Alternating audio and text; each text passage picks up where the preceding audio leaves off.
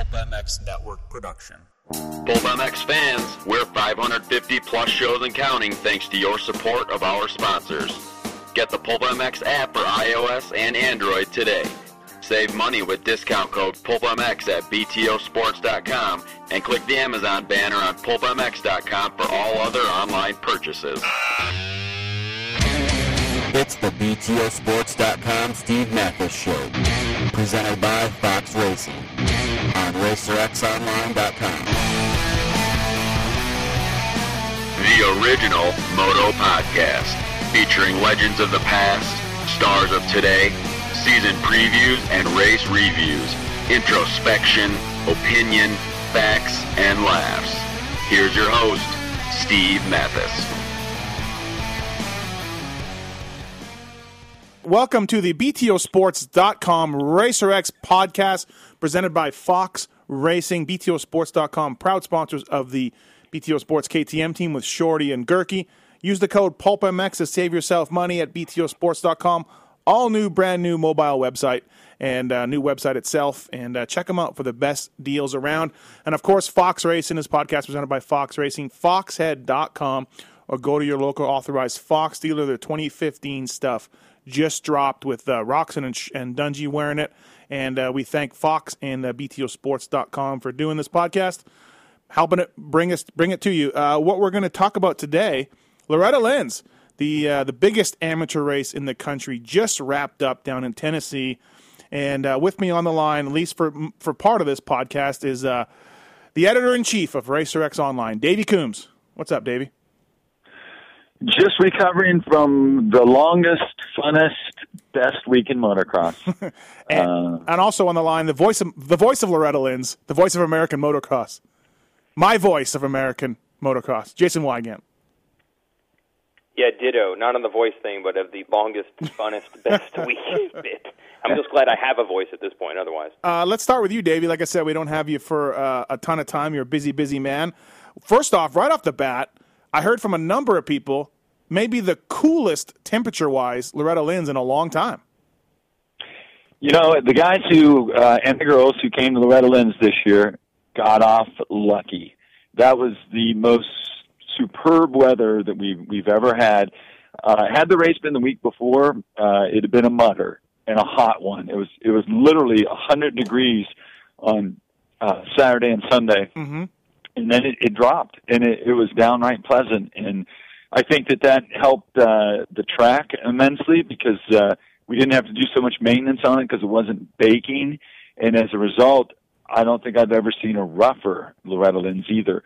So it was kind of a mixed blessing. The weather was cool. It made for great spectating, but it made for an incredibly rough track. And the bonus of that, and I'll debate this with anyone, it was a safer track. Anytime you have a rough track for amateurs, slows the speeds down, it takes the courage out of it, and people ride with their minds a little more so than just their confidence. Davey, you've been going to the ranch, and we did an old podcast, sort of a history. I think it was 30 years, right? Last year or 2 years ago? This was the 33rd year. Okay, so and so yeah, we've been there since 1982. We did a 30-year Loretta Lynn podcast. Check the archives, you and I, and we really got into it, and how your mom and dad started it, and with the help of some other people, and so people check those archives out. But Davey, the question for you is: so 33 years of Loretta Lynns. What do you learn every year about it, or what do you take away from it when you leave?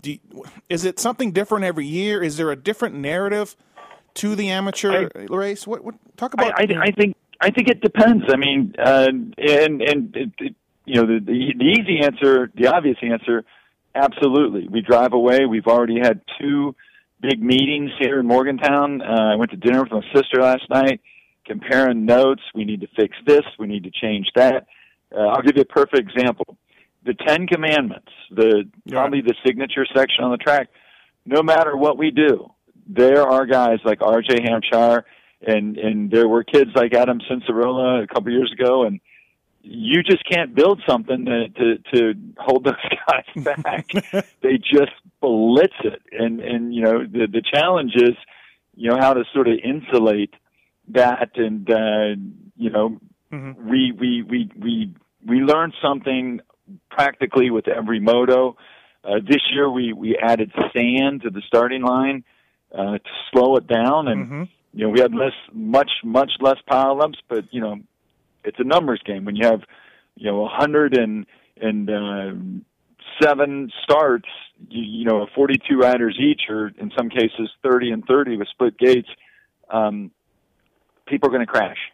The challenge is to make it as easy as possible. And also, learned is if you watch something on the screen live, which we started doing this week, it's amazing how quickly you can make an improvement or an adjustment to make for a better track. And thanks to the live broadcasting at racertv.com, man, it literally, we can make changes. We don't have to wait till next year. Right. We don't even have to wait till the next moto. we just see something and we go fix it. Let me ask you both of you this question. Now, obviously, R.J. Hampshire was a big story, sweeping the pro classes. But was there a class, I'll start with you, Weege, was there a class or a rider that really to you was a surprise, opened your eyes, amazed you? Obviously, we all know the guys that are going to be the next great pros and all that, and that's an easy answer. But was there something else that kind of jumped out at you where you were like, this is a great story, or wow, I didn't know this guy was this quick, or even as a class as a whole? Weege, I'll go with you first. Well, I know now it's going to be I'll say the Hampshire thing, and people are going to go, oh, that's ridiculous. You just picked the guy that won. But it kind of is. I mean, the story going in, I don't believe, and I try to talk to as many insiders as I could that went to the other big amateur events or have followed these guys through the years here. I don't believe anyone expected that. I'd heard Chris Aldridge might have been the favorite, and Plessinger always rides that track well. And I still believe that if he ever gets sorted and healthy, that I feel like the raw speed that Jordan Smith has still might be a higher ceiling than anybody. So when you just factor all that in, to consider he went 6-0, and I mean, those other guys had nothing for him. They didn't. Jordan Smith was hurt the whole time, so it's kind of hard to judge there, but no one else was on his level at all. And he had never even won a title there, and here he is against a pretty stacked, pretty deep field. And then he wins all 6 motos, which just about never happens. That was a surprise. On the other end, I'm actually, which maybe makes his dominance even more impressive, usually you have B riders who are literally as fast as the A riders. That wasn't the case. They were always 2 to 3 seconds a lap behind. They did ride the motos right after them, so obviously their track's a little rougher. But there are some years where you're like, well, believe it or not, the B rider, he's just young enough to be B, but he'll be faster than the A riders in 6 months. I don't know if that's the case right now, which leads people to think that the mini-cycle guys that are coming up are actually the next group as opposed to the intermediates, if you folks can make sense of all that. Davey, what about you? I know I said to you guys, obviously Hampshire besides Hampshire, and we still went with Hampshire. Yeah, well, I concur with Weege. I really, truly thought Plessinger was going to be the guy. He was certainly the guy last year. There's a bunch of kids coming up that are really good, but I was not so much surprised as I was reminded. That little thing they got going on out in Bakersfield, California is working. Chet Reynolds won 2 classes. Styles Robinson won a class. Unfortunately, Ryder DiFrancesco was injured and didn't get to qualify through the regionals. But Jordan Roberts did a feature for Racer X Illustrated a few months back, and I said, he said this may be the new Albuquerque, this may be the new El Cajon zone, and all those kids came through, but so did Garrett Marchbanks, Austin Faulkner. I love watching Hannah Hodges ride.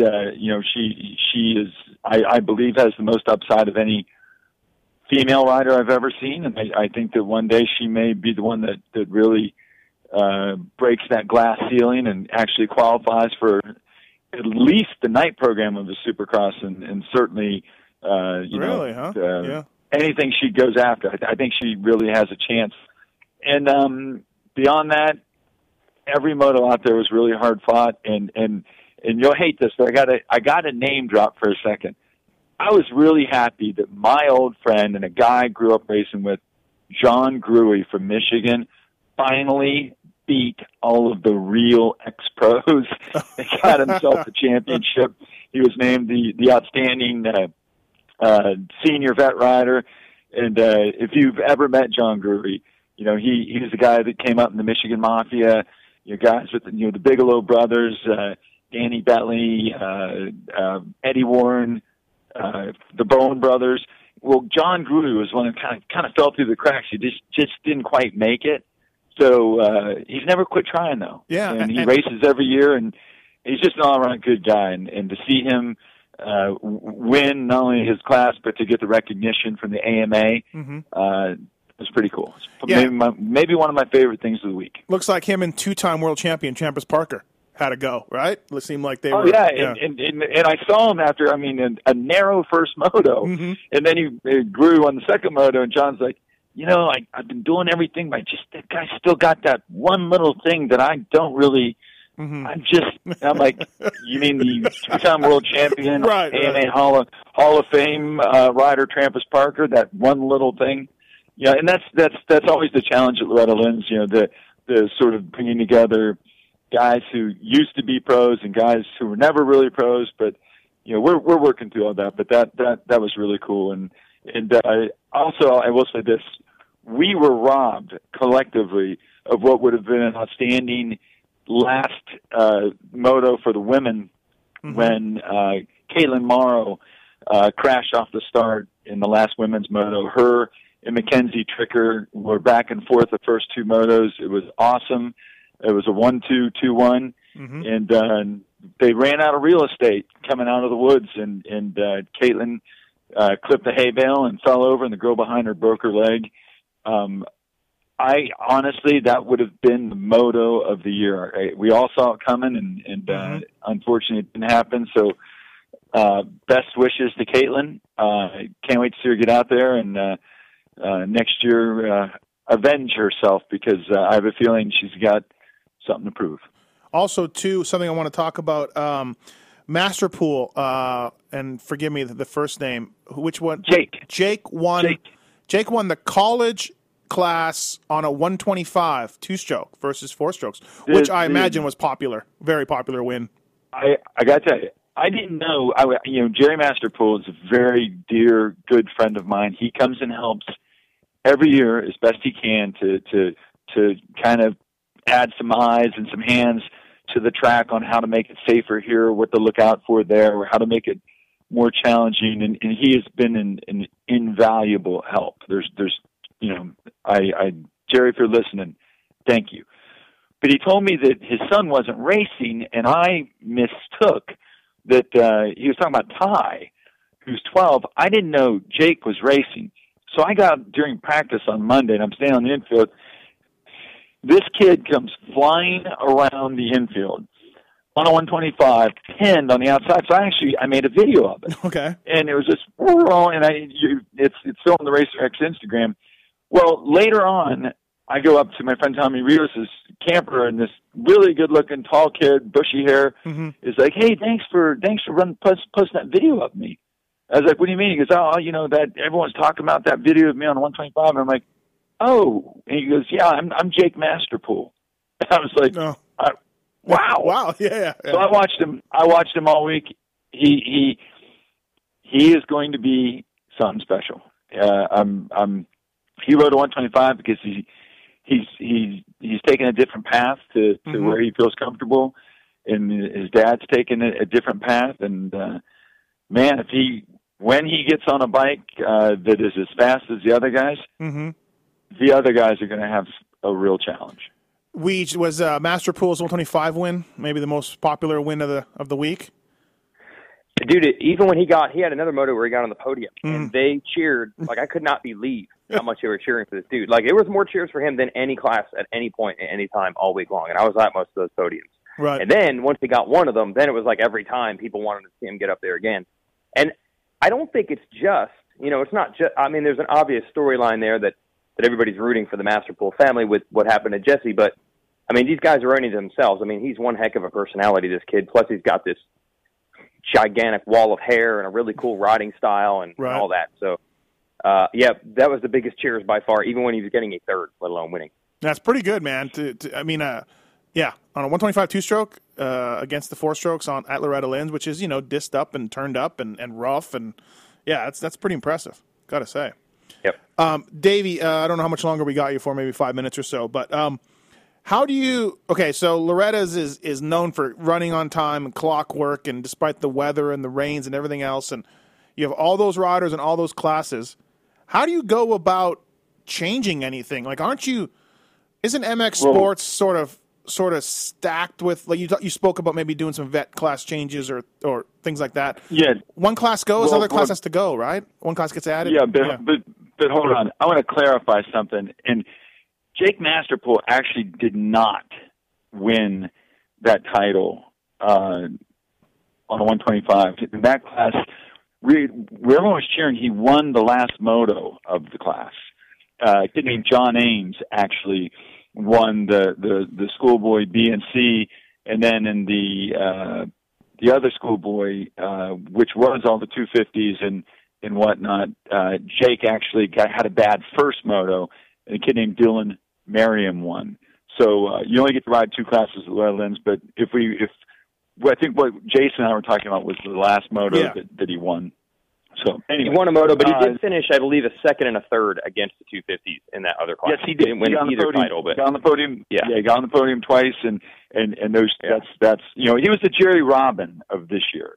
Put it that way. Yeah, anyone who follows your show or follows Vital or follows the Loretta Lynns knows Jerry Robin. So anyway, as far as changes go, there are all kinds of things you have to consider. We had a big rules meeting with all the OEMs, and motocross it evolves every day. Guys that you think are not going to be there, a year from now or whatever, people keep racing. They stick with it, and as a result, you got to find a place for them. It's like, it used to be we had a couple vet classes, and then we had 3 vet classes. Now we have 5 vet classes. Right. And that's because there's a lot of vet guys who not only raced there when they were a kid or they went on to a professional career, they want to come back with their families, and they have kids racing.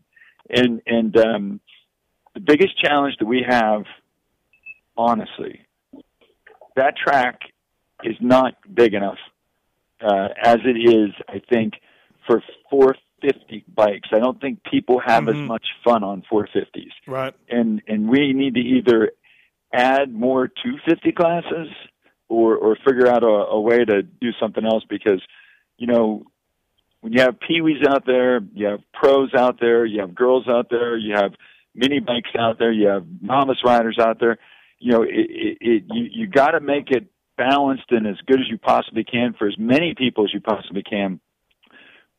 But the challenge we have every year, and I see it more and more, is how damn fast and how good these 450s have gotten. It's a challenge that you see in Supercross. It's a challenge we have in the Lucas Oil Pro Motocross. It's a challenge they have in Europe, and I'm not really sure how to fix it. Yeah, I'm with you. Good luck. Yeah, good luck figuring it out. You're right, and good luck figuring it out. Well, hey, Davey, thanks for coming on. Appreciate it, man. Hey, thanks. I'll see you at Unadilla. All right, sounds good. See you. All right, Davey Coombs, editor-in-chief. Wow, the boss is off the line now, Weege. So now we can let loose. Yeah, exactly. Hey, he brought up Jerry Robin, and did Jerry Robin race this year? Yeah, he did all right. Okay. Now he's on the same equipment as everybody else. Right. And I know the whole thing was, is he legitimately good or is it a gimmick? He did all right. I think he got a 4th in one class, and there was one moto where he's running 3rd most of the way. I think got pushed back to 4th again. So it was one of those, top 5, which doesn't really get you noticed. But he's a good rider. A-class. That's pretty legit. Yeah, he's a good rider for sure. I mean, if you're getting top 5 Lorettas, you're good no matter what class you're in. Yeah. Exactly. Hey, so Davey touched on it a little bit. Actually, no. Let's wind up. Let's go back a little bit. Okay. It's for you. Are you in the booth all day, every day? Like, when do you get a break? Yeah, for the most part, I am. We actually did get smart a few years ago. For 3 or 4 years, it was literally me, Kevin, Kellen, and Wes doing everything. It was 3 guys other than us, and we were all pumped and no one to miss anything. So the way we kind of do it now is 2 of the guys work, say, 7 to 9 a.m. Other guys, then 2 more of us will come in and say 9, and then at some point those guys will take a break. It's like 2 hours. But with the live show we had this year, you always want to have 2 announcers in the tower and 1 on the podium. So we always had to have 3 on and 1 off. So in the end, I used to see and probably call every single start, every single finish of every moto. Now it's probably out of the 99 motos, I'm probably there for 89 of them. Oh, okay. Like all right. Yeah. So you get a little bit of a break. Yeah, there's a few that I miss. And it's tough because for the purposes of, like, for example, doing a podcast like this or writing stories, even if I'm not announcing, I should be seeing it anyway. So it's kind of, you almost can't take it because you might miss that women's moto that Davey was talking about or something, even if I don't need to announce it. All right, so we talked about Hampshire, and I mean he's trained by Tim Ferry, so it's not surprising why he was so good, by the way. But I've known RJ for a couple of years now from just going down and visiting Red Dog, and the kid's got tremendous style.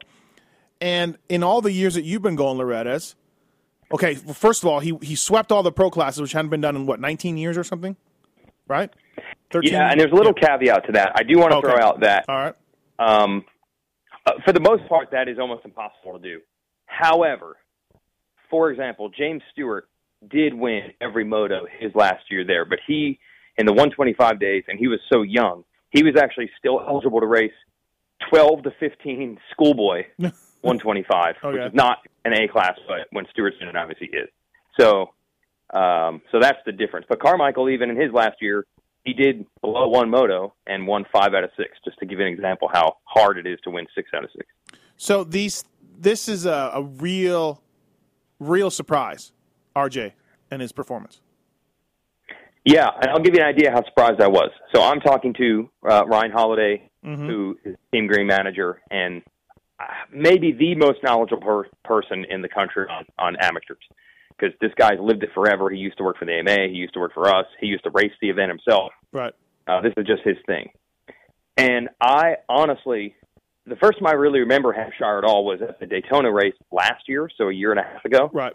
Battling with Covington. And I don't believe he beat Covington. I was impressed that he was staying with him because Covington obviously had a lot of hype and support, and Hampshire was unknown.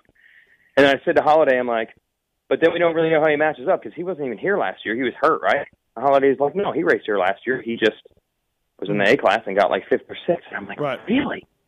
Completely, he was there. Yeah. Didn't even didn't register. Him notice. Right. Yeah. Well, yeah, and he'd hurt his wrist earlier, so he didn't race Daytona this year, and he was off the radar a little bit with a broken wrist or something. I talked to him at Daytona.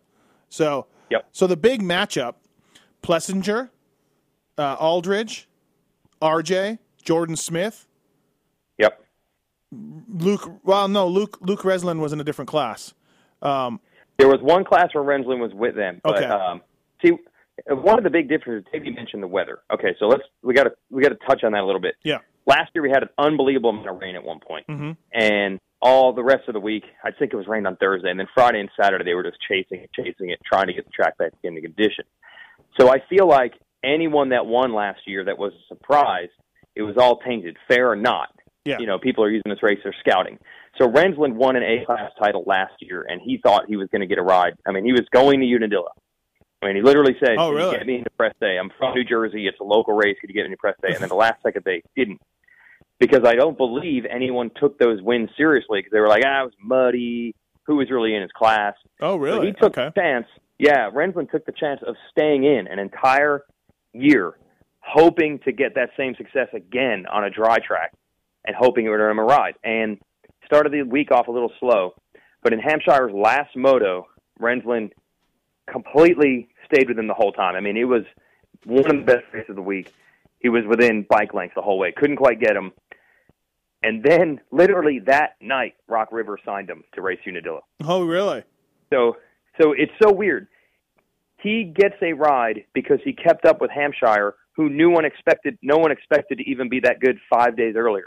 But then it's like, holy crap, if he can keep up with Hampshire, we want him. And then for good measure, he had his final moto of the other class where he was the defending champ, and he beat Aldridge straight up in that one to kind of hammer the point home. And then he said on the podium he was glad he got to do it without any mud and things like that. Oh.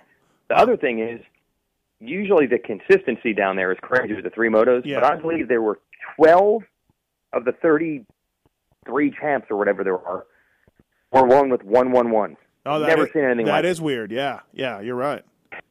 So we kind of thought, like, the weather being exactly the same every day, and then, as Davey said, that allows the track to be more consistent. Even when it's hot, the track's going to go from heavily watered to dry. Here it was pretty much the same every time they went out. So now Jordan Smith got hurt early on, and another that kid has been star-crossed. Dude, I'm starting to get worried now because he can definitely ride, and I still thought from everything I heard that maybe when everything being right, he might have the most potential or the most raw speed, but he had an ankle injury coming in. He struggled in his motos. Like, he'd ride well, and then he'd catch it in one rut, and then he would immediately start going backwards. And then I think eventually he had a crash, and it was just it. Jeez. So yeah, I mean, start to get worried. Yep. Is he turning pro? Yeah, he's not. This is a weird thing.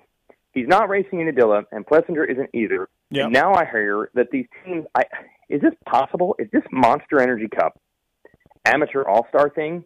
I think it's becoming something that the teams want to win. Really? Yes, and they are forgoing their, giving their riders those last three nationals. Huh. Your phone's breaking up again. Move over somewhere. Okay, so Smith and Plessinger are going to race Monster Energy Cup. And RJ will be at Unadilla.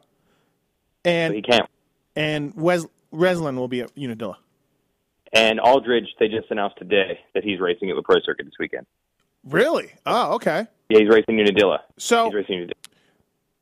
Okay, so out of all these guys, RJ coming out of nowhere and dominating Loretta's, Plessinger, steady climb up. Reslin, good last year, good this year. Aldridge on the Pro Circuit team, so that says it all. Who's got the most potential as a pro, and who's sort of Yeah, be careful with the I know. Be careful with the I know. I did that as a joke. Yeah. Yeah, I know. I still thought going into the week, despite how star-crossed he is, I still would have put my money on Jordan Smith. Mm-hmm. But now I've got to change it to Hampshire. I'm not sure about Plessinger. I'm not sure about Aldridge. And just because of the injuries, right, I'm not sure about Jordan Smith now. And the one thing you got to think about with Hampshire is this kind of late peak. And as you and I know, he had a weird deal. Like, he wasn't even totally into racing. He was going to play baseball. Yeah. He didn't really have good support at all. Now that's all started he's putting his focus on this and he's gotten good support. Suddenly he's a lot better. There definitely are situations where Ryan Dungey is the exact same thing. It's like he just might have all the pieces yet to really show what he had, but late you're so not burnt out and you're so hungry and you're so, this is all so new to you. That's better. So I think that's working in his favor now. Interesting. Yeah. You're not burnt in year out from the grind of being these little mini warrior guys, right? So when you think about Dungey, he basically never misses races ever. He's known as one of the hardest working guys, so he's putting in more mileage and putting more wear and tear on himself than anyone else for the most part. Mm-hmm. Yet, do you ever hear Dungey being over it or needing a break, or do long seasons affect him in any way, shape, or form? No, he's the Dungeonator. He's just keeps going and going. Yeah, but I have to wonder. I mean, I think it was like 14 or 13 or 14 before Dungey actually got to even ride year-round, like got to go down to Texas and actually ride in the winter. Right. Now, Hampshire's from Florida, so it's not quite the same there, but I think in general, these dudes were not pursuing it as, I must ride every day, I'm going to be a pro by age 8. Right. Like some of these others, so maybe that makes a difference. We'll see. I have a new favorite rider. Lorenzo Lucchudero. Lucchudero? Oh, God. How do you say it? I did ask him at closing ceremonies. Look, I believe it's Locurcio. Lorenzo Lucurcio, my new favorite name and rider. That's awesome. There's Lorenzo. Okay, so this is what I'm noticing. This is the biggest trend I'm seeing at Loretta. Weirdo names? Yeah. Well, yeah, actually it does end with my discovery of weird names. Okay. Okay, so maybe 12 years ago, the year-round training facility was really brought into the limelight. It was MTF and GPF that started it. Millsap's training facility, Georgia practice facility. Right. Now there's Club MX. Some people go to Carmichael's place. South of the There's border. Tons of these spots. South of the border. South of the border. Matt Jimmy Walker's. Weiner. He's no longer with South of the border, but he has his own thing too. Tons of those. People are. I don't know what it costs to go to these things, but I'm sure it's not cheap, right? Right. Now, what's starting to happen is the new cottage industry, if you want to make money with these facilities, is the riders from overseas are just like shipped over here, I guess by themselves, like probably without their parents half the time. Like, you're fast. We're from a country that doesn't have a lot of motocross. You're just going to live at MTF, and this is what you're going to do. Mm-hmm. That's where Anthony Rodriguez came from. He was an MTF guy. Mm-hmm. Same thing with Kershaw. They're not American. That's why their names sound strange. Well, I guess A-Rod's pretty common. But where's Lorenzo from? I don't know. South America or something. Oh, okay. Yeah, now, he speaks a little bit of an accent. Now, I was told from somebody I talked to yesterday that these riding facilities are out of hand, where the riders, first of all, the riding facilities are going around trying to recruit kids to leave a facility and join their facility. Second of all, when the rider pulls off, I was told there used to be like a Cowie, a Suzuki, a Yamaha rep there to greet you as you pull off the track. There are now riding facility reps with towels and hats and the OEM reps. The guy, absolutely. The guy I was talking to yesterday. The riding facility reps would just say that's part of the full service. You know, we'll be there with a towel and a bottle of water as soon as your moto's over. But it has definitely become, if you think about how these things literally started. I mean, Millsap's training facility literally was just a way for Davey Millsaps to race or train or practice. And Georgia practice facility was started partially by Josh Woods' dad. So Josh and other kids from Michigan would have a place to ride in the winter. Right. So at one point, they were not really businesses, I'd say, as much as they were just ways for kids to ride and train and get ready for Loretta's. But now they are businesses. So I'm sure there is recruiting going on. And why wouldn't you, man, if we could get a half a dozen kids from outside the United States, a market that our competition isn't even tapping. Do you picture these kids like stowed away, like with their RM80s, underneath the ship's hull? And the captain opens up the thing and throws them some bananas and apples, and then shuts it again. And they've got their chest protectors on and their helmets on, and they're all stored underneath the ship, going to MTF just across the Atlantic Ocean.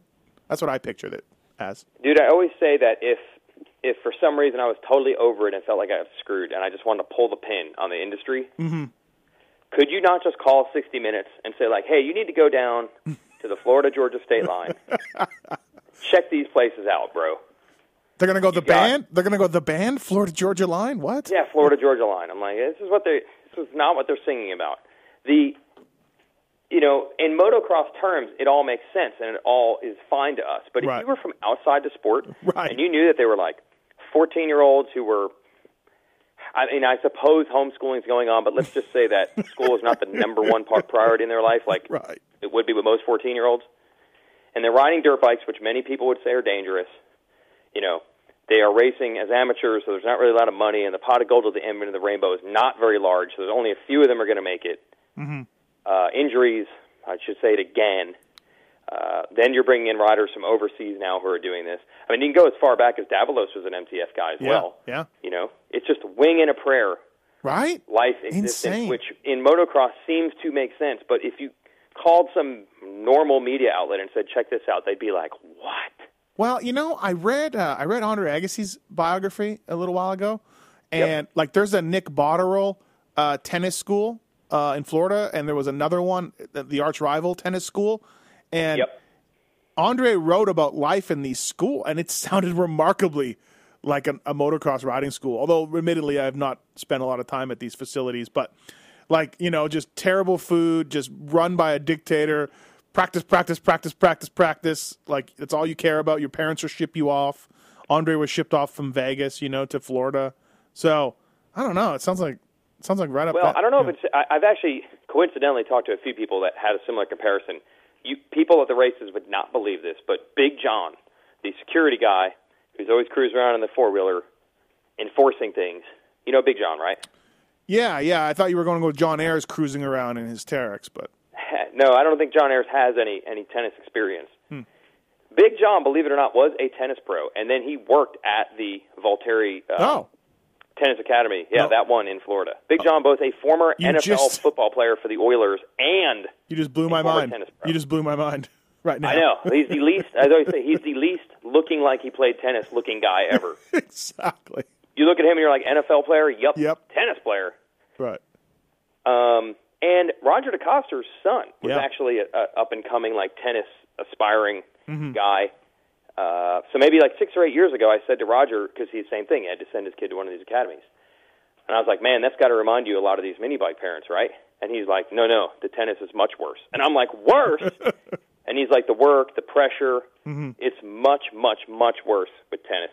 So I don't want to compare it that way in all ways. However, it is inarguable the injury factor, which has got to be worse than just about any sport, except maybe football. Obviously, we're learning a lot now about that. But from the pressure standpoint and all that, there are probably other sports. I'm sure gymnastics, swimming are similar. But, man, you throw in the injury thing and the idea that there's not a lot of school going on. It makes sense to us because this is what we know. But I shudder to think if the wrong person got their hands on that this is going on. I watched the live stream a lot last year because, Tim Ferry was making a triumphant return to racing. I didn't watch it so much this year. But what was yourself and Kevin Kelly, obviously two funny guys, and then Wes Kane, who is Wes Kane. What was sort of the funniest jag you guys got on? Was there one that after 8 hours of calling races, there was something that you guys just started talking about that made no sense? But you know how Davey mentioned that you can learn a lot now that you've got a live broadcast? Yeah. So we have a lot more people keeping track of things than we used to. And by things, I mean the weird things that Wes Kane says. Yeah. So at one point, Wes Kane and I are announcing a moto, and he says, this is a pure six brawl inside the squared octagon. And he just sells it so good that it didn't even occur to me how bizarre that was. And then Kevin comes into the tower, and he's like, Wes, did you really just say they're in a squared octagon? And I realized that Wes Kane probably doesn't know why the octagon is called an octagon. Right. It's just a cage, right? Like he doesn't know it means 8 sides. Right, exactly. Right. So squared octagon was just being driven into the ground. And then there's this tunnel jump that's been there at Loretta's forever. Right. So you can walk from the first turn to the infield. And one time somebody called it the Tunnel of Love, and that was it. Now it's a Tunnel of Love. Like the lamest, dumbest, dorkiest name for an obstacle you could ever have at a motocross track. And we just kept going with it. It was the Tunnel of Love. And then I'm trying to think of some of the other Wes Kane ones. At the end of the week, when he signed off, he said, it's been my pleasure being me down at the podium. Really? Yes. It was his pleasure being himself. Half the fun with our sport is the people who don't actually ride, and somehow they become stars, or they think they're stars. We got doctors with nicknames and announcers, and Wes Kane had Wes Kane Mafia shirts and hats. Right. His own mafia. He's declared himself a brand. He has himself. At one point, we had Tyler Bowers up in the tower, and Wes does the arena cross announcing and podiums as well. So he's bench racing, and he wants to talk about Tyler Bowers, and I think also mention how much knowledge he has about arena cross. And Wes just keeps going on and on and on about making these points about Bowers. And eventually Bowers, the non-professional announcer of the group, has to say, well, that's all good, Wes, but let's put our attention back on this battle going on in the track right now. Right. Tyler Bowers had to do that out of respect to the 3 laps of racing that just wasn't even called. Stop talking about me and you and arena cross, and let's stop. Yeah. But the thing is, a bizarre sport. We dig into each other pretty bad. I mean, I had these plaid shorts on, I think the first day we were on TV. I always get screwed because I show up at the track wearing something, and then they're like, okay, here's today's shirt. And you have no idea what it's going to be. So it's a tradition of me looking terrible on the podium, and the best part is one year, they're like, look how bad those shorts look. And I'm like, well, I didn't know what shirt I was going to have to wear. I didn't know that I was going to have red and green or whatever. Yeah. And then somebody's like, dude, you look as bad as you did last year. And I looked at a photo, and it was the exact same shorts from the previous year. Yeah. So we dig into each other pretty bad. And I think 99% of the people get it. But there probably are a few people out there that think we're ripping each other. But, I mean, I will go to war to make sure that it's still Wes Kane and Kevin Kelly up announcing on the tower. Like, we make fun of each other, but Right. for that long week, you have to have that element. We're not looking for – I don't think any of us are unprofessional. Like, when the racing's good, we call it, we tell you what's going on. But you have to have that level of goofballness. So I actually enjoy working with Wes Kane. And then we also have Rodney Tomlin, who does our GNCCs. And as somebody said to me the other day, he's the cruise control of announcers. Just set him on 65 miles an hour for the long stretches. He'll take you through. This is the guy. He'll take you from point A to point B. Dude, in GNCC, you don't literally see them for a half hour. What are you going to talk about? Right. So if there's a moto that's going a little bit, this is boring, nobody can take it home like him. So we got a pretty good deal going. All right. Hey, let's take a commercial break here on the BTOsports.com RacerX podcast presented by Fox Racing, foxhead.com, BTOsports.com. Use the code PulpMX to save yourself money at BTO. And listen to this Race Tech commercial to save yourself money on some suspension needs that I'm sure you'll need for your bike. You've probably been neglecting it. So listen to this commercial and we'll be right back. Talk more Loretta Lynns with Jason Wygant. BTOsports.com RacerX podcast presented by Fox Racing. Hey, I want to talk about privateers and what they choose for suspension. Yeah, that's right. Some of the top privateers, most of the top privateers out there, choose Race Tech. Long been supporting the world's fastest privateer since 1984. Michael Lieb, Vince Freeze, Chris Blows, Cody Gilmore, and many other guys choose Race Tech suspension, and they've been around a long time, and their work stands for itself. Don't forget, people, at least change your oil in your new bike and use Race Tech to do it. Some of that stock oil isn't that good. Race Tech's the world's largest aftermarket motorcycle suspension modification company. 30 years they've been supplying racers, riders, and tuners with the industry's best suspension products. Paul Thie, the owner of Race Tech, one of the smartest guys out there, and the creators of the do-it-yourself Gold Valve Kit. It's a revalve in a box. Racetech.com for a full listing of suspension parts, tools, and information. Race Tech. Go there. Make your bike handle better. Do it. Racetech.com. Thanks for listening. All right, and we're back. BTOsports.com RacerX podcast presented by Fox Racing. Your vet classes, let's touch on those. Davey talked about John Grew. Was it Grew? Gruey. Chewy Gruey. Finally coming up on top in his class. What else from the vet classes stood out for you, or who else, or what did we see? Robbie Renard took home a title or two? Yeah, I'm genuinely surprised that now my man Barry Carson has been coming for a couple of years, and he never really gets it going. Like, first year I was like, okay, these guys that are racing it every year, they're used to Loretta's just different than any other event. You know, you practice on Monday, you don't practice again the rest of the week. Right. Track changes, blah, blah, blah, the heat, whatever. But I don't know. He just doesn't really have it. Like, I really thought that he'd eventually win a title down here, but he's okay. You know, he's getting third, fourth, fifth. Yeah. But then you have these lifers like Gruey who just, man, like he's just raced it every year and he just knows how to get it done. But the best race of the entire week, because of all the controversy of these ex-pros coming back, and I think it really was Emig in like 2002 that really started that as being the trend, like the very, very highest level guys coming back there. Right. And now it's all the rage. They changed the 30-plus class to BC. So if you're in 30-plus, you cannot have been a former pro. And that class is usually awesome because those dudes know that's the only chance they'll ever have. Like, once they're 35, they're probably not going to beat some 30-year-old BC guy, and they sure aren't going to beat Robbie Reynard. So those guys put it all on the line, and that's the biggest thing they'll ever have. They're never going to win a Supercross. They're not going to turn pro at 32. So the racing's always good, and this year it was these two guys on Kawasaki's. This one guy, Reed Edwards from Washington, and this other guy, Chad Murphy from down south. And, man, they battled every inch of all three motos. They passed each other 3 times with like a lap and a half to go. Oh, no way. Yeah, and then Chad Murphy wins, and then his mom's, he's like, it's my mom's 65th birthday, and she's crying. And my dad couldn't be here. My dad passed. This is what we always want to do. I've been trying for 6 years to try to win a title here, and you know, it was awesome. Right. And these are the true amateurs. That is the Well, I'll just let him say it. He literally said, besides marrying my wife and my kids being born, this is the greatest day of my life. Right. Which I think you're taking it a little far. You're not going to get a ride. You're spending a ton of money to be there. And sure, it's great. It's a great accomplishment to win, but let's back it down. But that's what I mean for these guys it is. Like, that's the greatest thing they're going to accomplish. That's their high school football touchdown. Let's back it down a little bit. They'll relive forever. But, I mean, for Raynard, he's not going to say that.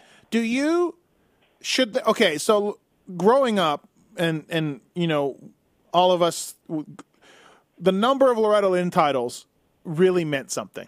The great Timmy Ferry with 7. When he left, he was the all-time winner, leader. Stewart's passed him. Alessi's passed him, and there was a lot of debate, as usual with the Alessis, because people felt like Mike sort of cherry-picked easy titles to win. Now, I don't know if that was true or not. I don't follow it that much, but I would only say his last year, there's no doubt they went around some people, but I'm not going to take anything away from him. When you were on 80s and stuff and there was no hiding, okay, so here's my people. Here's my point then.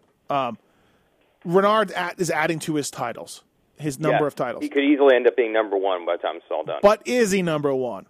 I agree. Count that? I know what you're saying. Do we count Great that? question. Right. How do we do that? Do we now say Robbie Renard is the greatest Loretta Lynn's rider ever? I think what's going to happen is, and here's already, this bridge has already been crossed. Oh, okay. This term needs to stick. Okay. The still number 1 all time is the never mentioned, never talked about, do not dare bring up his name, Kevin Walker. Right. And he's got 14. Like, he's still a year, it would be a year or two before anybody would only be able to get to a year could get him. But he's not even talked about anymore because he's had some off-track controversy, and he's not racing anymore. So he doesn't get brought up.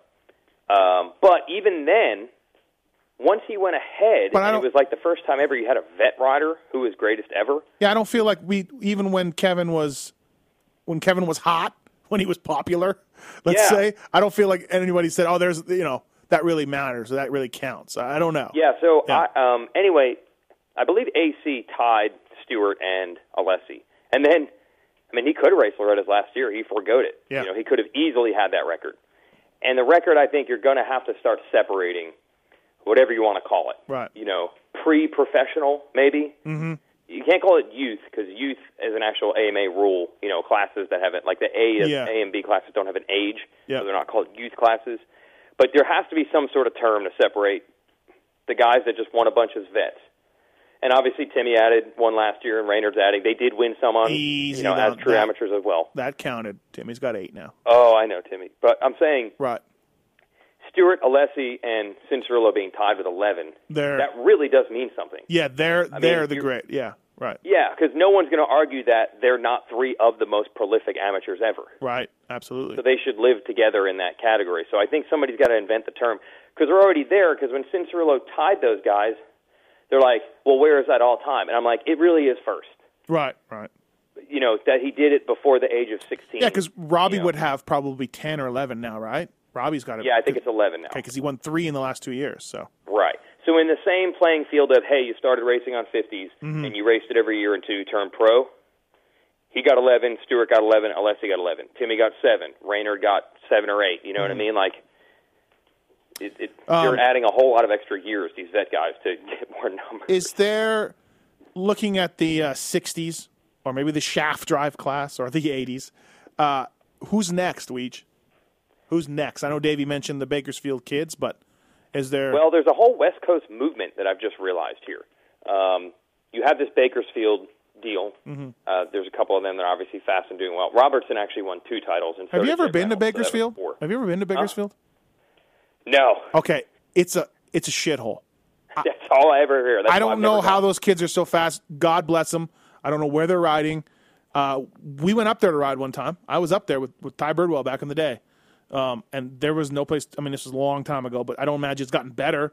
I don't imagine there's been more fertile loam tracks put in, No. The parents just claim it's a coincidence. I think the parents are all into racing, so they probably got their kids started early. It's not like the Cincerillo deal was weird, where he found it on TV and whatnot. You get obviously Tony Alessi and Big James Stewart. Right. The day their kid was born was like, okay, 3 years from now he gets on a PW. Yeah, exactly. Okay. And I think all those kids in Bakersfield are like that. Right. But what I'm noticing is the West Coast making quite a resurgence. When you think about the training facilities, they're all all in the Southeast. Yep. So a lot of the riders have come out of there. But most of the riders are literally from those areas anyway. They were from Florida. They were Right. from Georgia. They were from North Carolina, something like that. A lot of the fast kids that have come through in the last decade or so. You had these Bakersfield kids, and KTM has a pair of riders, Josh Varese and Pierce Brown, who were really fast. They won some titles here and there. They had some bad motos, but I thought they might have been the fastest of their group, and they're both ride at Paris. There's a guy named Jimmy Sloan who owns Paris, and I think Milestone both now. So he owns those two tracks, and I think these kids are sponsored by him. Okay. They call it West Coast Chill. West Coast Chill. West Coast Chill, yes, both sponsored by West Coast Chill. So this Paris Milestone Southern California thing, I mean, there hasn't been a straight-up California deal in a while. I think I put this on our group text, or I did this somewhere. Weston Pike and Josh Grant were like the only two native Californians in the top 15 in Supercross. Or top 20. Yeah, now some of these kids, I believe Pierce Brown, I think, is actually from Utah, but this is where he rides. Yeah, okay. So I'm just saying that there's been but the same thing with MTF. Not everybody was from Cairo, Georgia. That's just where they were listed That's from. where I thought Davalos was from. Yeah, exactly. So, But the point is there's some, between the Bakersfield group and some of these kids that are doing their riding at Paris and Milestone, and they're turning out to be pretty good. A little bit of a West Coast resurgence, I feel. Where are we at in terms of manufacturers? So you talked about those KTM kids. Where's KTM's amateur support situation at? And is Suzuki coming back at all? Well, Suzuki said they are, and I can say they're going to come back only in it can't get much worse.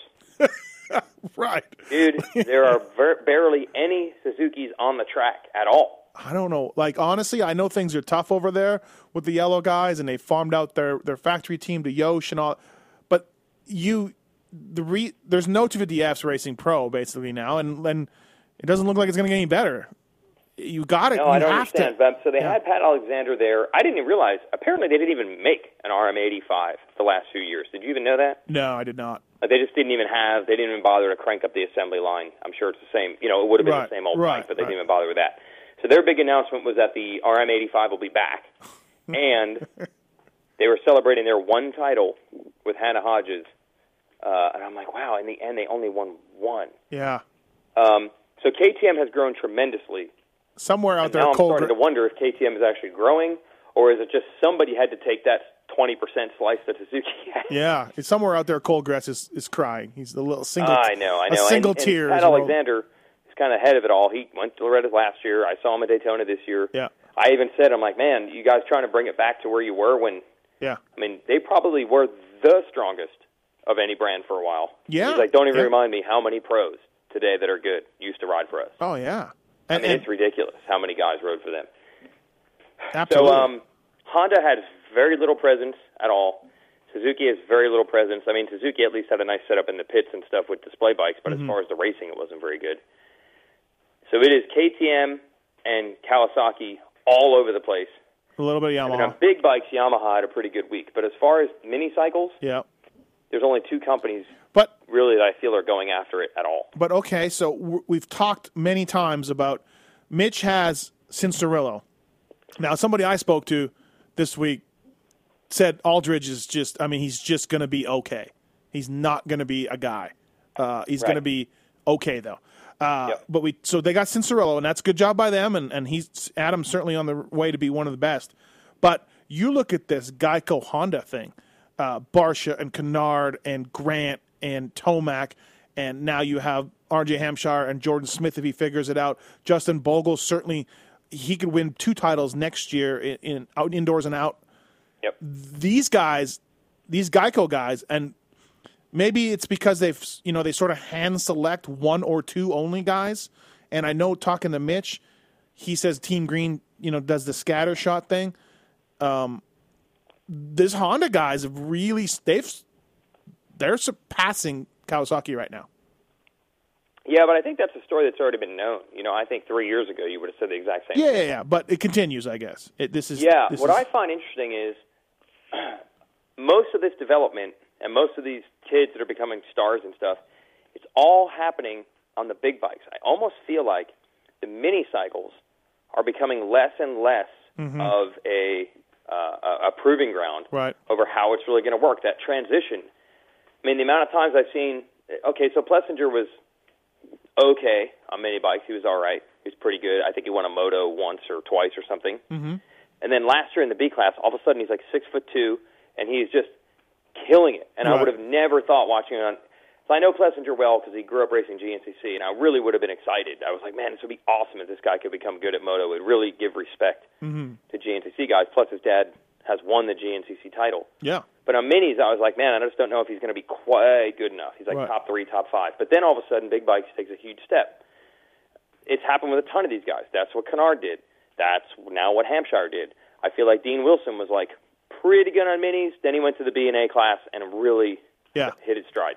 So I'm almost thinking that these groups are like, dude. Where like we used to see Stewart, Carmichael, and Renard, Adam on 80s, and they were crushing everybody, all the way through. Yeah, and they would just be the same no matter what kind of bike they're on. I feel like now they're just like, well, we'll just wait till they turn 15, and then we'll have them for the next 2 years be A, and then they'll be pro, and they'll be awesome. We'll just wait. Yeah, maybe. Honda has zero presence in the minis classes at all. Suzuki is zero. Well, Yamaha has, I think, one kid that's pretty good named Chase Sexton, but for the most part, it's just KTM versus Kawasaki, because I think they're the only two that are thinking, that's their playbook, that scatter shot deal. Cowie's in good shape, by the way, with Austin Forkner. He's going to be... Is he, yeah? Yeah, he's going to be really good, and I mentioned before the B riders. The best B rider was this kid named Tristan Charbonneau, and he did do really well. But it wasn't one of those years where he, as the best B rider, was as fast as the best A rider. So I'm not saying he can't do it, because you never know. Like, we've seen this playbook before. He could all of a sudden just kill it these next 2 years and be the guy. So is Charbonneau from the Northeast? No, I don't think so. I think okay, because there used to be a pro guy named Charbonneau up in the Northeast. There was a Chad Charbonneau. I don't think you're related. Oh, okay, all right. Just a weird name. Well, what about Lorenzo? How's Lorenzo? We need a guy named Lorenzo in the sport. Just like we needed an A-Rod. Yeah. I'm proud of MTF for making these things happen. Yeah. We needed a Lorenzo. We needed an A-Rod. Big talk. We did a little podcast maybe a month or so ago. Transgender girl raced the women's class. She was DQ'd, sort of, kind of at the regional. They didn't know what was going to do. It was a very sticky situation. But she was allowed to race Loretta's. But sort of the fears of some of the women that she was going to come in, that this girl was going to come in and just dominate, didn't happen. No, I even heard, it reminded me of Y2K. I was working in Disney World, of course, at that time. And it was like, when they counted to 1, everyone was afraid the lights were just never going to turn back on. Right. Like the computers are going to melt down. Yep. So there was a rumor that the gate was going to drop for the first women's moto, and everyone was just going to stay there in a boycott, girl caught. Boycott a sexist term now? I don't know. It's a good point. Girl caught? Yeah, I don't know. Yeah, I don't know. I mean, I'm just saying, it is a women's class. Boycott wouldn't be fair. No, good point. But the gate dropped, and everybody did race. And I'm sure at one point everyone was looking to see the result, and it was just 19th or 20th. Not terrible, but I mean, think she had won the regional. So right, and then you said a genuine fear that she was going to go out and dominate, but it did not happen. And besides the girl caught talk, you also said that there was people who were saying that she is faking this, and she's really, really fast, and she is sandbagging. Yeah, I did hear an accusation. Once the results weren't unbelievable, then I heard accusations of sandbagging. So then next year, when people aren't looking, then she'll come out and unleash fury, and dominate. I mean, come on, people. Hey, the 30 BC guy said it was the greatest day of his life besides wedding and kids. Don't count anything out. No, I'm kidding. There's no chance that she was sandbagging. Yeah, Why would you go through all that work just to screw up on purpose? And not even screw up and get the top 10. You're going to get in the top 20. You're just going to... Yeah, I'm going to race regionals and do all this training and do all this riding, and then I'm going to come here and purposely just throw it away. Come on. Right. But good controversy there. Yeah, absolutely. And we'll see what happens from there. Plessinger not winning and not racing Unadilla. I don't want to say this is a disaster, but this wasn't the plan, right? This wasn't Yamaha and Star Racing's plan. There's something, his performance during the week, his pro debut being postponed. This is a little off course, a little off the chart. Yeah, because remember, he actually won in Arena Cross. Remember that? Yeah, absolutely. Yeah, it didn't just show up at one. So there was a lot of hype going for him. The first moto he was up against Hampshire. Hampshire just absolutely blew him and everybody else away. I mean, he passed him, he left him. Their second moto, I believe on the 450, Plessinger's better, and Hampshire's a little better on the 250, so it was a little bit more close to even. Mm-hmm. And at one point, Plessinger was matching him and even like inching up a little bit. It was like 3.5 seconds, and it was 3 seconds. And then Plessinger's bike blew up, and he went flying. And then I think he broke his big toe, so he was never quite the same. But, I mean, at this point, you're going to have to roll out a lot of excuses to not just say that Hampshire was hands down the best guy. I think you just have to give it up. Yeah, yeah. And the fear is, here's a little fear I think that would be in the back of the mind for any of these dudes that are going to race Monster Cup again. So this Austin Forkner kid has dominated that Super Mini race there the last 2 years. Clearly, for some reason, he's really good at motocross, but he's even better in Supercross for some reason. You know, all these kids are pretty new at Supercross, but it seems to work for him. Right. So he's going to make his, big bike debut at that event. I mean, you just never know. Like, what if they got beat by somebody like that? Yeah. It's like, it reminds me of why the big stars don't do the NBA slam dunk competition anymore. Right. You have nothing to gain and something to lose. Yeah. So that's kind of that thing. Like, imagine if Plessinger doesn't even win that. Like, if he goes to Unadilla and just gets 10th or 15th, they'd be like, well, he's That's new. okay. Yeah, right. But if you go to the Monster Cup and you do not win it, it will be considered terrible. Yeah, absolutely. Well, we'll wait and see what happens.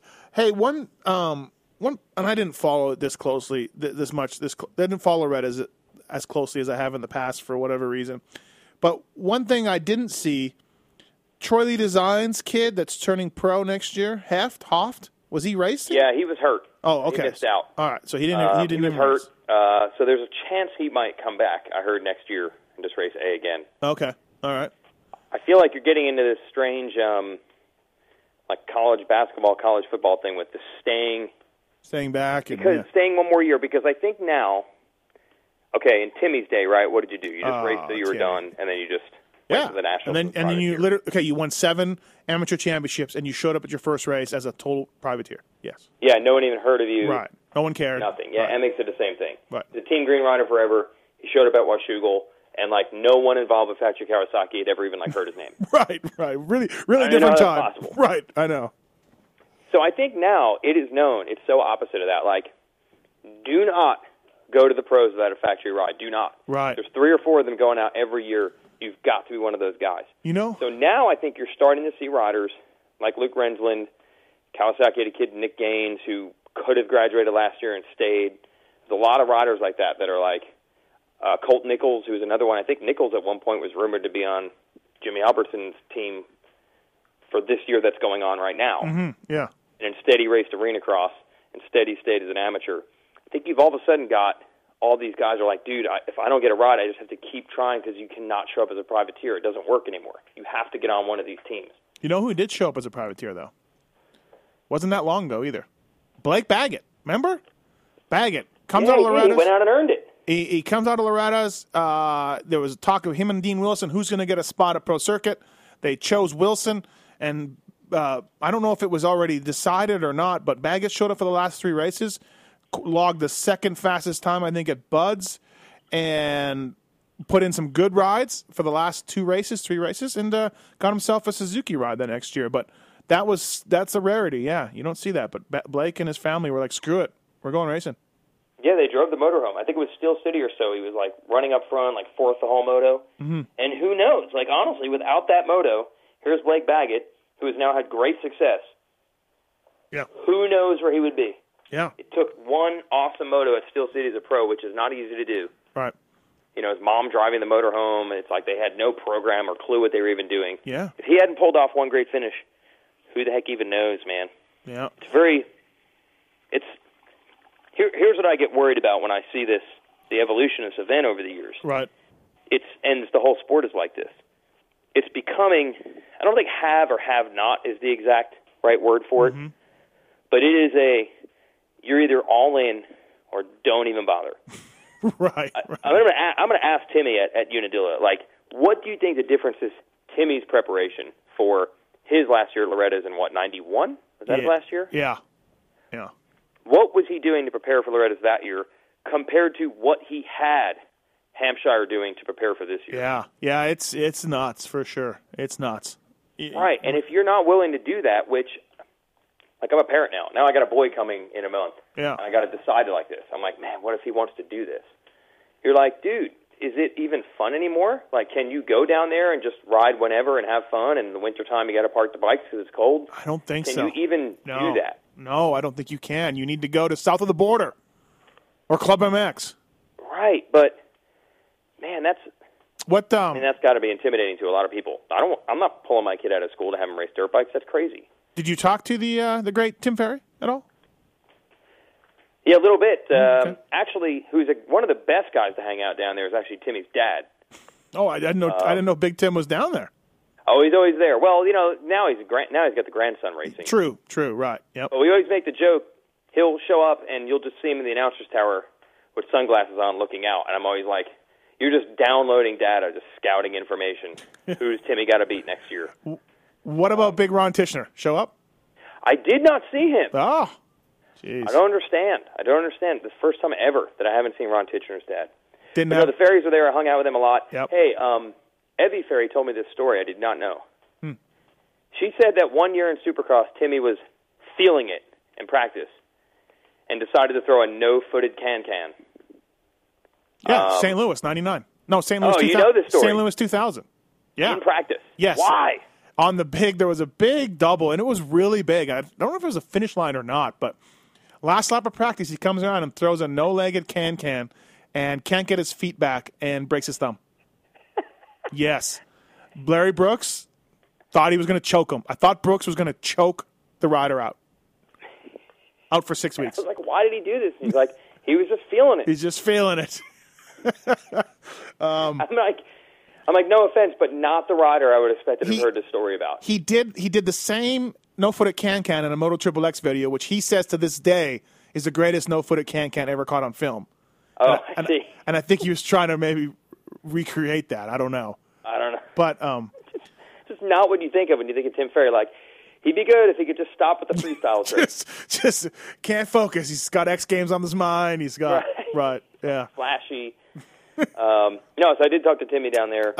Best rumor you heard in the beer tent. Hold on here. Let me think about this. Definitely heard some good stuff. I do want to say, by the way, that one of the ways the economy has hurt this event is the people are still racing. I don't think the racing part of the event has really been affected that much. Mm-hmm. But industry expense accounts mustn't be what they used to be, because it was like every industry person was at Loretta's for a day or two at some point. And they really didn't have any work to do, so they were just getting hammered. Nowadays, people have to actually justify the travel budget a little more. Oh, okay. Like, you don't need to go to Loretta's. Why are you going to Loretta's? No, you're not going. Yeah. Yeah, I think, as you would imagine in this day and age, I think it was a lot of talk about, drug testing and does this help and who's using this, and the amateurs are all geeked up. The amateurs are all roided up, and all that stuff. Yeah, a lot of that. I'm trying to think. I think there was something a little bit more intriguing. What did you hear about RV? Did you hear anything about RV? RV was there. Yeah, I know. Another, just like Redbud, another fantastic performance. Comes up to the announcer's tower, smiling, great analysis. Did he hit you awesome. did he hit you in the nuts with the back of his hand? Well, we asked Bowers, where are you racing next year? And he's like, well, I got a 3-year deal with Babbitt's for Arena Cross, so we'll just have to see. Oh, jeez. And then RV leaves, and I'm like, hey, bro, I just hooked you up. I didn't ask you the question that everybody wants to know. And then he just, huge smile, flip off, I think some bad language. Yep. And then for good measure, flip me off again, I think, through the windows of the announcer's tower. Right. Just loving it. Yeah. And to his credit, man, it was like Wednesday night, and there he was hanging out. He came out. He hung out. No. He really, the 2 times I've seen him at the track now, he's been in an awesome mood. Like, all other things aside. I don't know how he feels about racing and other stuff, but he's been good. And he said, man, he described his knee injury. He said it's way, way, way worse than the previous knee injury. Yeah. I hear now Supercross 15 is out no matter what. Well, he said it's probably going to be 7 months for him to get on a bike. So you just do some math, and that's November. So if he doesn't retire, it might be just motocross over here. I do not believe he's going to Europe. I don't People I talk to. Yeah, I'm definitely hearing the same type of thing. Yeah. That's not happening. All right. Anything else? Well, one thing I think you would like is Okay. in 165 class there was a battle for second. These two kids were battling second and third, fourth, fifth, whatever, every darn moto. It was Maximus Voland and Jeremy Ryan. So I'm like, oh, Max Voland, that's cool. That's Talon's kid that Tyson trains him. Right. But I did not realize until later, midway through the week, Jeremy Ryan is Ricky Ryan's son. Oh, I didn't know that either. And they were battling, I'm not kidding, I think in their 6 motos, they must have battled 5 of the 6 motos. And Ricky Ryan and Talon Voland battled, I'm sure. Yeah, because isn't Ricky Ryan from Northern California? Yeah, exactly. He's Yeah, a little older he's older than Talon, but still at some point their paths would have crossed. Well, I think, I talked to Talon about it. It was more Tyson. But okay, yeah. Tyson is the trainer for Maximus. Even though he's the uncle. So, because you know how that works. So we got... I always say, I'm not going to listen to my dad, but my uncle, he's cool. We have a Ryder. We have a Maximus. We have a Lorenzo. Oh, yeah. We have... Jet Reynolds. We have a Jet. Styles. We have a Styles. Chad just named his kid Pace. I don't know anymore. I guess every parent says my son or daughter is super special and he must have a special name. Screw the Jasons, the Steves, the Johns. What happened to Brock, man? Yeah, Brocks are all gone. Brocks are all gone. Yeah. Brock is, in motocross terms, has actually become too common. Right. So now we're going to go with... Another Brock? Oh, and LaRocco's kid is named Ryder, too. So there's a Ryder. There's a Ryder. I'll tell you what. And then there's a few, if you looked at the results here, if you want to dig through all these results, there are a few parents that took the full-on plunge. They decided we are not... This is not Victoria's Secret fashion show. We're just going full frontal. We're just going for it. They just named the kid Racer. Right, that's it. Just boom. We're leaving nothing to the imagination. Right. It's just straight-up Racer. Unbelievable. All right. Hey, thanks for doing this. And Davey, thanks for Davey Coombs for coming on. BTOsports.com, Racer X podcast presented by Fox Racing. Loretta Lynns wrap-up. And Jason Wygant was there all week. And like I said, thanks to Davey for doing it. Thanks, Weege. Appreciate it. We'll see you at Unadilla, man. All right, man. See ya. See ya. This has been the BTOsports.com podcast show presented by Fox Racing. Don't forget to check out some of our past shows, including motocross legends such as The Bad Boy, Rick Johnson. I looked down and my hand was junk. I mean, it was sitting over to the side. The tendons were jerking in weird places. And my biggest disappointment with Danny Storbeck is that he never said sorry. Danny and I were friends, and we've never talked since.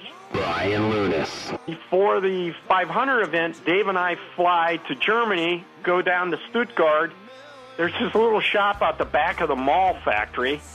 We get our cylinders, take them back, and, off we go. And, we ran Nicosil cylinders as a factory part for a handful of years before anybody ever saw it in production. Dave Arnold. And Magoo was all, how he did the big pancake thing, and he's got the thing, he's completely laying on the gas tank trying to miss his tree. I mean, he would have gone even harder, jumped farther if that tree hadn't have been, if it hadn't have been there. The Hurricane, Bob Hanna. I love the guy. I don't dislike. I think he's the greatest competitor this sport ever had. Absolutely 100% in my mind. I firmly believe that statement I said about these modern-day guys in Switzerland or Holland or Belgium on 45 minutes on the same bike. You're not beating Roger. Are you crazy? They're not doing it. If they think they're so much better nowadays than they were in those days, they're fools. They're different bikes, different times. The Beast from the East, Damon Bradshaw.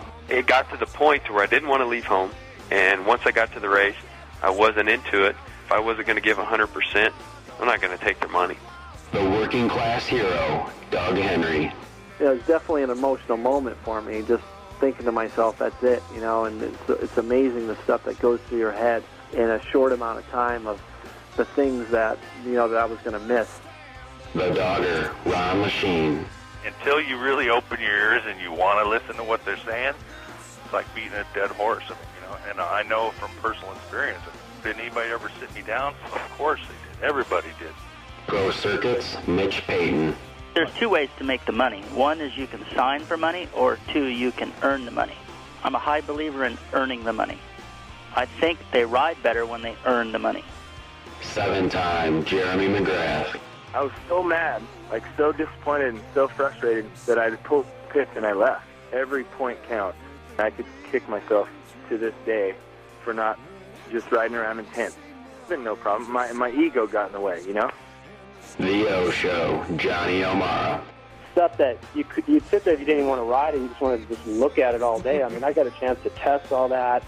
I like that era I was in. I really do. Search Pulp MX in the iTunes store to enjoy these and over 500 more great motocross podcasts. And the years go